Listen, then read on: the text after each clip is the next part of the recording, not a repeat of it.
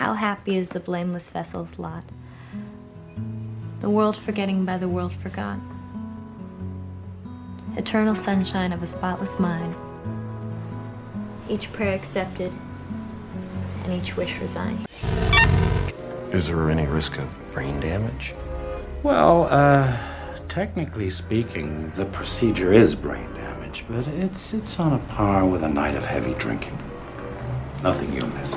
What won't I miss? It's time for a little something. I forget. My notes say I'm Professor Robert E.G. Black, and I'm here with Parker Johnston from Dick Tracy Minute, and it's time to discuss Eternal Sunshine of the Spotless Mind. But they're erasing me. I have no memory of any of this. I see your name on the screen, so Parker, take it away. It's great to be here. I'm a big fan of your Ex Machina Minute podcast, and I'm stoked to be on the Lemming trilogy this week. So you said this was the movie of the three that you have seen the least. That's right. Actually, I had only seen it one time before getting involved in this podcast appearance. Okay. And it's interesting. So I'd seen it the one time when I was in my late teens. And I think it had been out for 5 or 6 years. It was when I was catching up on. Yeah, it had been out for 4 years when I saw this in 2008. I had never been in a relationship at the time. I was a big, romantic, emotional teen. And I was always very invested in romantic shows and films. But I can tell you this film, very different as a 32-year-old man with a long history of relationships than it was as a teen. I loved it at the time. I loved the mastery of dreamlikeness in it. Like, I'm a huge fanatic about dreams. Dreams are notoriously depicted inaccurately in a lot of things, right? And the stuff that they did when going through Joel's memories as they're racing, and people are different sizes and different ages and all of that, and it's these natural transitions. I thought that was the best depiction of the inner kind of subconscious that I'd ever seen at the time, and it stuck with me forever. And the relationship stuff just kind of sinks in much later. It's a great combination of Charlie Kaufman's very unique storytelling, Michel Gondry's unique directing, and then limitations of what they could actually do on the budget they had. Ended up producing a perfect combo of that dreamlike stuff and the transitions from scene to scene that work so well, like in a dream. Like, you don't go places, you just are places, and you are yourself at a certain age or in a certain role. You just have to accept it. Even in terms of budget, I think before I'd even seen the film, the first clip I saw from it in some making of thing that they were showing on TV or at the Oscars or something was Jim Carrey being on one side of the camera talking, and he's wearing his toque. And then the shot pans to the middle, and then it pans over further, and it's Joel again without the toque. And they were showing how they were filming it with him just taking off the hat, running around the camera, climbing over, and the other side. And it just reminded me of the types of things that the little films my friends and I would make with my camcorder as a kid, and doing tricks like that. And it was so cool seeing that shamelessly in a prestige film. There's a great one with Clementine when she's leaving his apartment, and the camera spins around, and we see a double in one doorway, but she has enough time to go around the camera and get to the exit so that when the camera goes back, it's her. They did it practically. All they needed is one double for one little brief bit, and she had enough time to get around. At this point in the movie, we're not to that yet. No. Like, the opening credits are still ending in this minute. This is still a very regular film, like Groundhog Day, and not so much like Ex Machina. Right now, this could just be a normal film. A guy is driving down the street.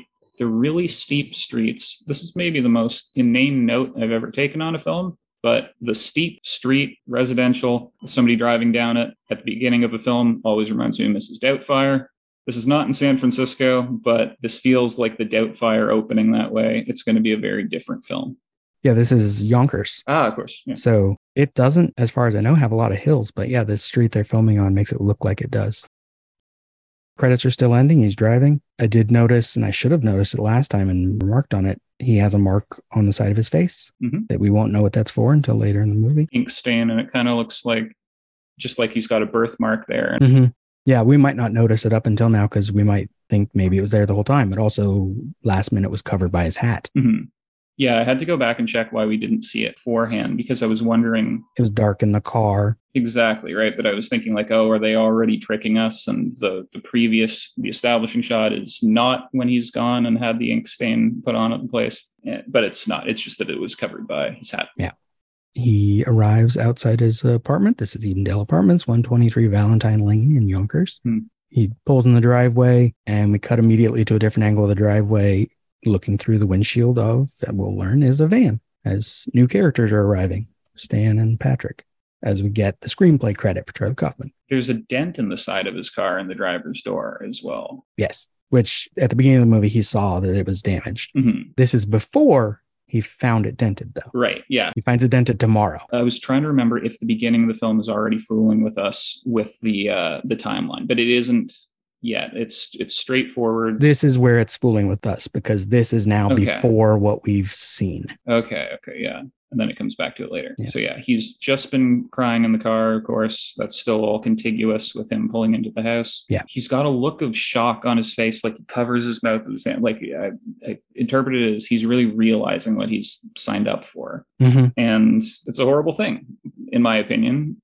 A lot of people love I guess my question for you is, like, do you love the idea of getting this, of erasing your memory of something good or bad, either to forget it or to do it over again? I think doing it to do it over again would be a bad idea, but I think doing it to any memory that's too long ago is a bad idea, because every intervening thing you've done is connected to that, and your choices you make are influenced by that. It's a nice thought to think something sad happened, you want to forget it. But I'd say only if it just happened and it's something simple that doesn't involve other people. The fact that they send postcards out to people saying, please don't mention this person to them anymore is weird. I always did appreciate the legwork that the film does like that, though, to the postcards, because otherwise the jig would just be up immediately. But the whole notion of having to create the web of related memories to your memory. Yeah. Obviously, if you're doing it for real, that would just go on forever. Every memory is connected to everything else. But this was the first time I'd seen even consider that, like with, having him forget about Huckleberry Hound and Oh My Darling Clementine. Or just a few minutes ago, forgetting constellations. Yeah. Like that the movie doesn't tell us that's why he doesn't know about them, but that's my interpretation, is he doesn't remember it because she asked about them. Exactly. And that would be, I know that's how my memory works. Everything is connected to everything else. I can't imagine successfully doing this just because there's so many different things associated with, everything's by reference. But we all know that feeling of, looking at a constellation, and it doesn't matter if, somebody that you cared about referenced it passingly 5 years ago sometimes. They're the main thing you associate with that. So that's got to go. Right. Where does it end? The wishful notion I always see for people wanting to erase their memories is wanting to erase your memory of a show or a game or a book. Right, to watch it again for the first time. Baffling idea. I've never understood it. You're a different person now. That means losing all the good memories of everything you've done with it since then. If you could temporarily remove it, that could be interesting. Oh, absolutely. And then, just remember it after each time. Put it back in and compare the two. That would be great. You could get an unlimited number of first viewings. It's just always frustrating to imagine. If you erase your memory of watching something for the first time and then you watch it again, you've still only watched it for the first time once. Like, you've gained nothing, right? Right. So it's, anyway, all of that is just me thinking that his look of shock and horror, where he's literally covering his mouth here, is him just kind of gasping at what he is about to let go and steeling himself for this trauma. And the same thing as once the van is pulling up, like we hear them looking for his address, 159. What number is that? Like, I don't know where that is. Jesus Christ, you think they'd light the number, or at least put a number on it? And then they're like, is that him?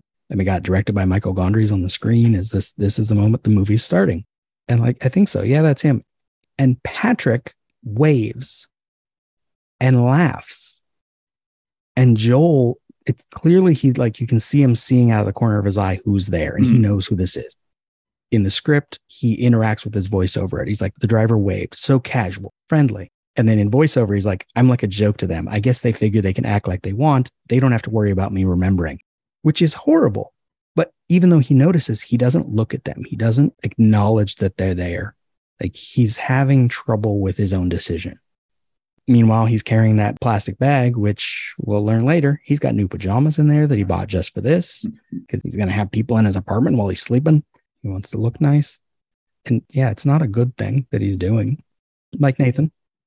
Yeah. He knows what he's doing is bad. And even just the idea of inviting strangers into your home. I mean, like, obviously that's very superficially similar to Ex Machina, but more like, I think, Nathan, watching Caleb's porn preferences and building this whole profile of Caleb from his deep, dark secrets, doing this to everyone in the world through his Blue Book search engine. Right. Similar kind of premise of violation here with, it's always been a huge caveat, I think, to the procedure in this film that he's got to sign up for letting these two hooligans into his apartment and do it like that so he doesn't remember that he's done it. Mm-hmm. It always seemed like he has a pill he's supposed to take. Exactly. To knock himself out. You got to set up at least, like Nathan, a battery-powered camera in your apartment. And no, but then the jig's up anyway because you don't want to remember you've done it. It's always been a tough one. I appreciate right. That's the biggest problem is you have to know you did it. Yeah. You can't leave yourself confused. Yeah. Or it will fall apart. Yeah. It's just going to make you miserable. Tomorrow, he woke up in a funk. He doesn't know why because he doesn't remember that he signed up for this. Temporarily, that's nice. But if that funk doesn't wear off, it's not nice. We see with Mary later, she's still as interested in Mierzwiak. She doesn't know she got there already and it went badly. They're doomed. Yeah. It's a terrible thing.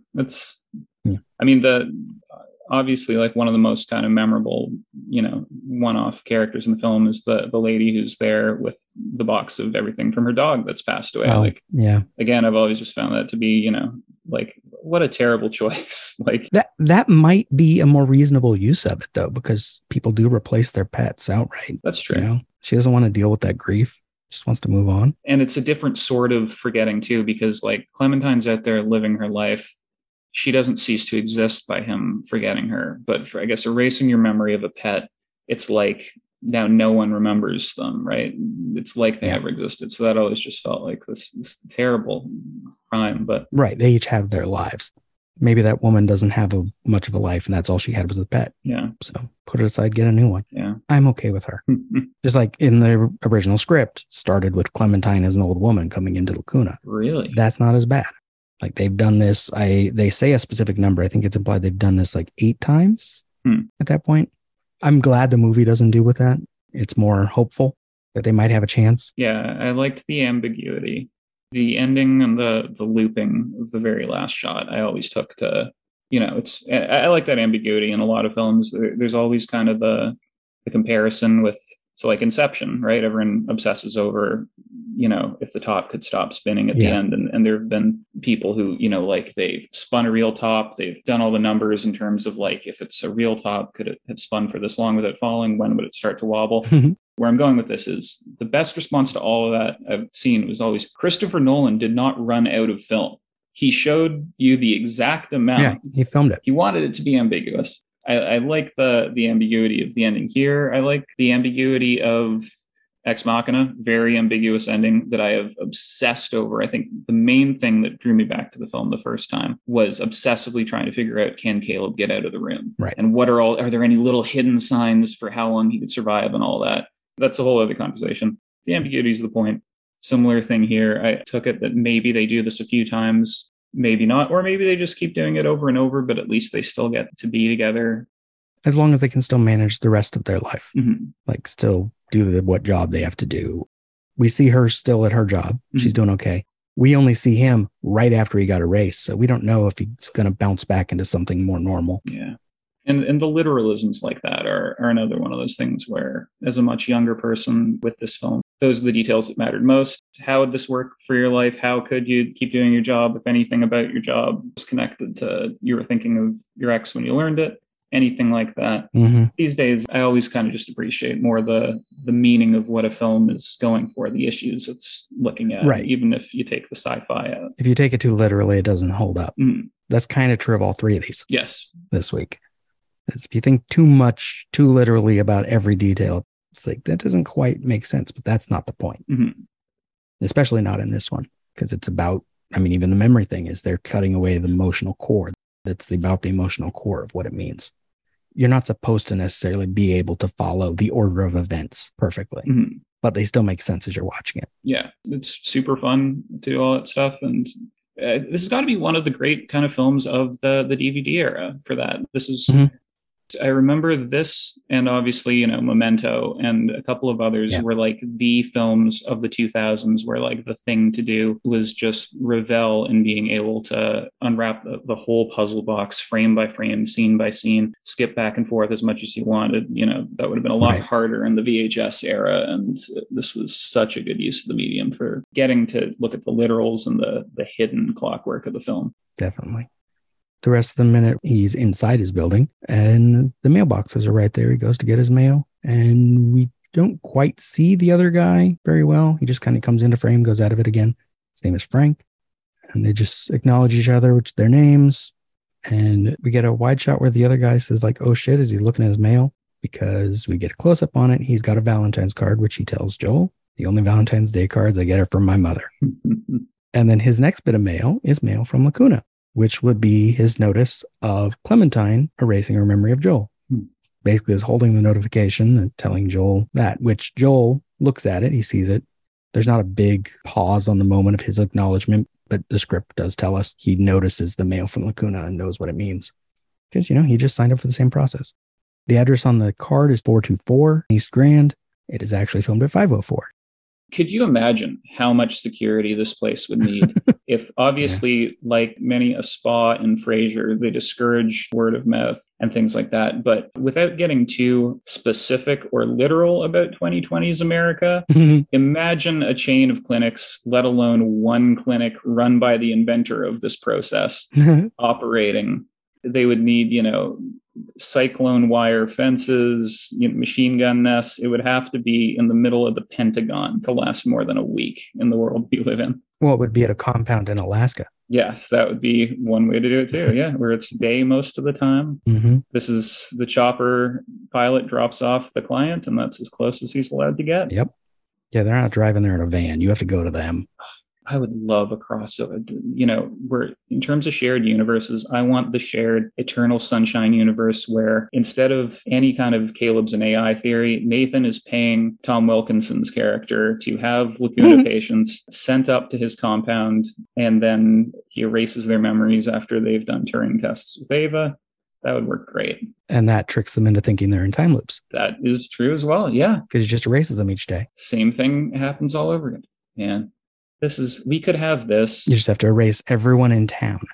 They made the Dark Universe. They made the DCEU now, and they could have made this, and it would have cost them like $20 million. What a shame. Yeah.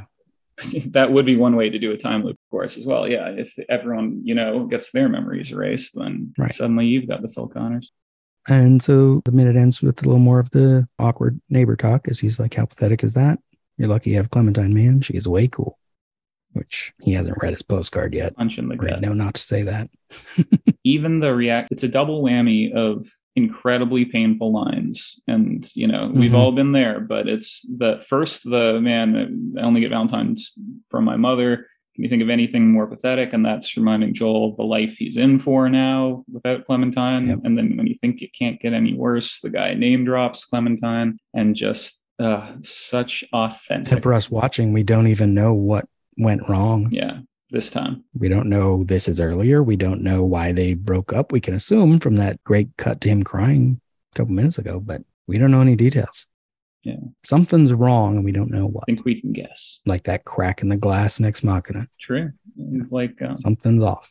The vibe Jim Carrey's giving off here, it's interesting because I'm not sure how old he was here. Let's say late 30s, but he's dressed very young. His hair and his outfit in this. I have in my notes, actually, he's kind of dressed like Scott Pilgrim here. He's got the fur hood turned up and the shaggy hair, and he's going to his hole in the wall apartment.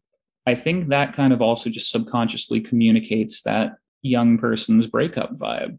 You know, he's at a traditional kind of adult married age, but he seems like a sulky teenager coming, you know, he's listening to sad songs and throwing the cassette out the car window. Yep. Even if this is your first time seeing it, I think that the just that teenage heartbreak vibe you get from Joel sells a lot very quickly. Right. We don't know the details, but we feel it. Yeah. It's kind of universal. Yeah. And just the other thing, I'm from the Jim Carrey kid generation. I was like 4 or 5 the year Ace Ventura and The Mask and Dumb and Dumber all came out. Right. Yeah. He was the first like real chameleon actor for me. I was obsessed with him as a kid because that's, it's that kid, that age, that time frame, Jim Carrey phenomenon. And then even seeing him in Batman Forever, where he's the bad guy and he's this nerd with the long red hair, that was a shocking transformation. And everything since then, he's been somewhere on the spectrum of the Jim Carrey we know. It's so incredible to me that he can always just sell being this deeply sad, insecure, regular person. The look on his face at the mailboxes is so heartbreaking. And it's just, I don't know, it's always just impossible for me to equate him in this role with Ace Ventura. Like the Truman Show, everyone cites that as his big Oscar movie, but I think this is... Well, that was more audience friendly, so everyone knew about it. Yeah, true. This, like they say, Kate Winslet's Oscar for The Reader was her Oscar for playing Clementine here. And anyway, yeah, I love his look. I love Jim Carrey's charisma, even when he's not doing anything, I think is underrated. I think, Yep. So especially if you know his other stuff, because there's more going on underneath. Yeah. It sells it. And he is kind of, a tortured artist in real life with all his any of his entries in painting and stuff. And well, yeah, this is probably closer to his real self. Yeah, I'm sure it is. Not to do the classic cliche, Jim Carrey, Robin Williams axis of stuff, but I'm sure this is one of his. It fits. I need to see him talk more about this role, but watch Jim and Andy. Well, not this role. He's not talking about it much, but watch Jim and Andy. He talks about that a lot. Gotta get to that. Because I loved him in Man on the Moon as well. But this, again, another one that gets cited is his big Oscar performance, when I think this is his most complex. And this is probably more interesting. Yeah. Sure. More nuance, more variety at the same time. And just creating somebody from that's a pet thing of mine. I almost think at this point, I'd love if the Oscars had different category. If rather than Best Actor and Best Actress, I would like Best, fictional performance and Best Biographical Performance. And I think there's differences there. So not everyone agrees with that, but it would just be great not to have the biopics competing with roles like this, where it's completely original character that you're saying original things about, and you don't have to look up, that was this time. Yeah. And then they leave out comedies and horror films and everything else. You need room for all that. Yes, that would the horror erasure would be greatly served by that. You could have the Elizabeth Mosses and Florence Pughs not erased by a lot of the big biopics. Mm-hmm. And then they'd be more likely to make more mainstream horror films. We're really cooking this with big actors. This is a nice world I think we're envisioning for the future. I think this is worthy of the optimistic pre-Ex Machina future. This would have been, if Harambe had lived, we'd have the Kaufman cinematic universe. That's the trigger. Yeah, that's that Swayze dying a few years earlier, I think, as well. Yeah. That really derailed things. Anything else? Charlie Kaufman in general, he's mostly been a one and done for me. Okay. I still haven't seen all of his stuff. I really would like to see Synecdoche, New York. Yeah. Because I've had a lot of people recommend that to me personally. One of my favorite films is a film called Mr. Nobody, which I don't know if you know it. Yeah. So that's... Yes. Yeah. And Jared Leto factor aside, put yourself in the 2009 mindset. Plays with time loop type stuff in that. Yep. But anyway, so a lot of people that I've recommended Mr. Nobody to, who loved it, told me I need to watch Synecdoche, New York. I haven't gotten around to it because I'm a total mess, but and I'm terrible at those things. But I do get around to these things after years. The film that I think of his that I connect most to this and to the other films in the Lem Drop trilogy would be I'm Thinking of Ending Things. Yeah. His most recent one. That was an interesting one because it's based on a novel that's not that long, like 150 pages. Right. And have you read it? I haven't read it. No. The novel's basically horror, and it reads like a Reddit style scary story from the perspective of the unnamed female lead in it, and it's who doesn't exist. Yeah, and it's a great read. But I just felt the ending was just whatever. I was like, I was really enjoying this realistic, creepy, mysterious thriller. And there's nothing bizarre in it really until there's nothing like that seems supernatural until the last 20 or so pages when they're chasing through the school. It's just this really disturbing horror thing where her boyfriend's acting weird, his family members are weird, all of that. It was a good read. But the film I thought was way better and way more special and wasn't horror. It was much more of this weird drama, comedy, Charlie Kaufman. Yeah. What I would say is I'm thinking of ending things is like an opposite Eternal Sunshine. It's remembering a whole lifetime with somebody you were never with instead of forgetting a lifetime with somebody you were with. And same kinds of shifting transitions with, remembering the parents at different ages and remembering being different sizes and all those things that are done in this subtle dreamlike way. And that was kind of one of the better examples I've seen of a director who made an incredible film like Eternal Sunshine at one point and made another really, really good film with a lot of the same ingredients a full 17 years later without feeling like they were just a shadow of themselves or anything like that, and managed to say new things and really make you think and feel and stick with you. Yeah. If people want to hear you talk about other movies, where can they do so? Well, if you can stand anymore, it would be at the Dick Tracy Minute podcast. It is a film minute podcast like this. Me and my friend Rob O'Connor from the All-Star Superfan podcast. We talk about 1990s Dick Tracy 1 minute at a time. Great, outrageously colorful comic book movie that Warren Beatty directed, produced, starred in. If you've never seen it, check it out because it's unbelievable. If you want to see something that looks a million times better than anything now with no CGI, it's all costumes, makeup, all that stuff. And if you have seen it and, it's a lot of people you talk to, they saw it as a kid. When you're a kid, everything seems great. Revisiting a lot of stuff from that, it's like, how did they make this? This is insane. The amount of effort that people think back on it, similar to the Super Mario Brothers movie or something. It is outrageous. Dick Tracy Minute at Instagram. Check us out there. We have a lot of fun, and hopefully we will get Professor Black on the show at some point as well. Yes. Thank you so much for letting me come ramble on your 3 podcasts, because I'm a big fan, and this has been a dream. Thank you for listening. Eternal Sunshine of the Spotless Minute is just one part of an existential trilogy of podcasts. Tune in every Tuesday for Minutia Ex Machina, every Wednesday for the Groundhog Day Project Minute by Minute, and every Thursday for more Eternal Sunshine. And you can follow all 3 shows on one feed. Just search an existential trilogy. Follow this show on Twitter, Instagram, or Facebook at Spotless Minute. This has been a production of Lemming Drops Studio. You can find links to more at lemmingdrops.com or join the Facebook group Lemming Drops Studio Tour. Also, you can support all my shows at patreon.com/lemmingdrops. Until next time. This is it, Joel. It's gonna be gone soon. Okay, I'm sorry. I know. What do we do? I'm gonna call it off. Enjoy it. Can you hear me? I don't want this anymore!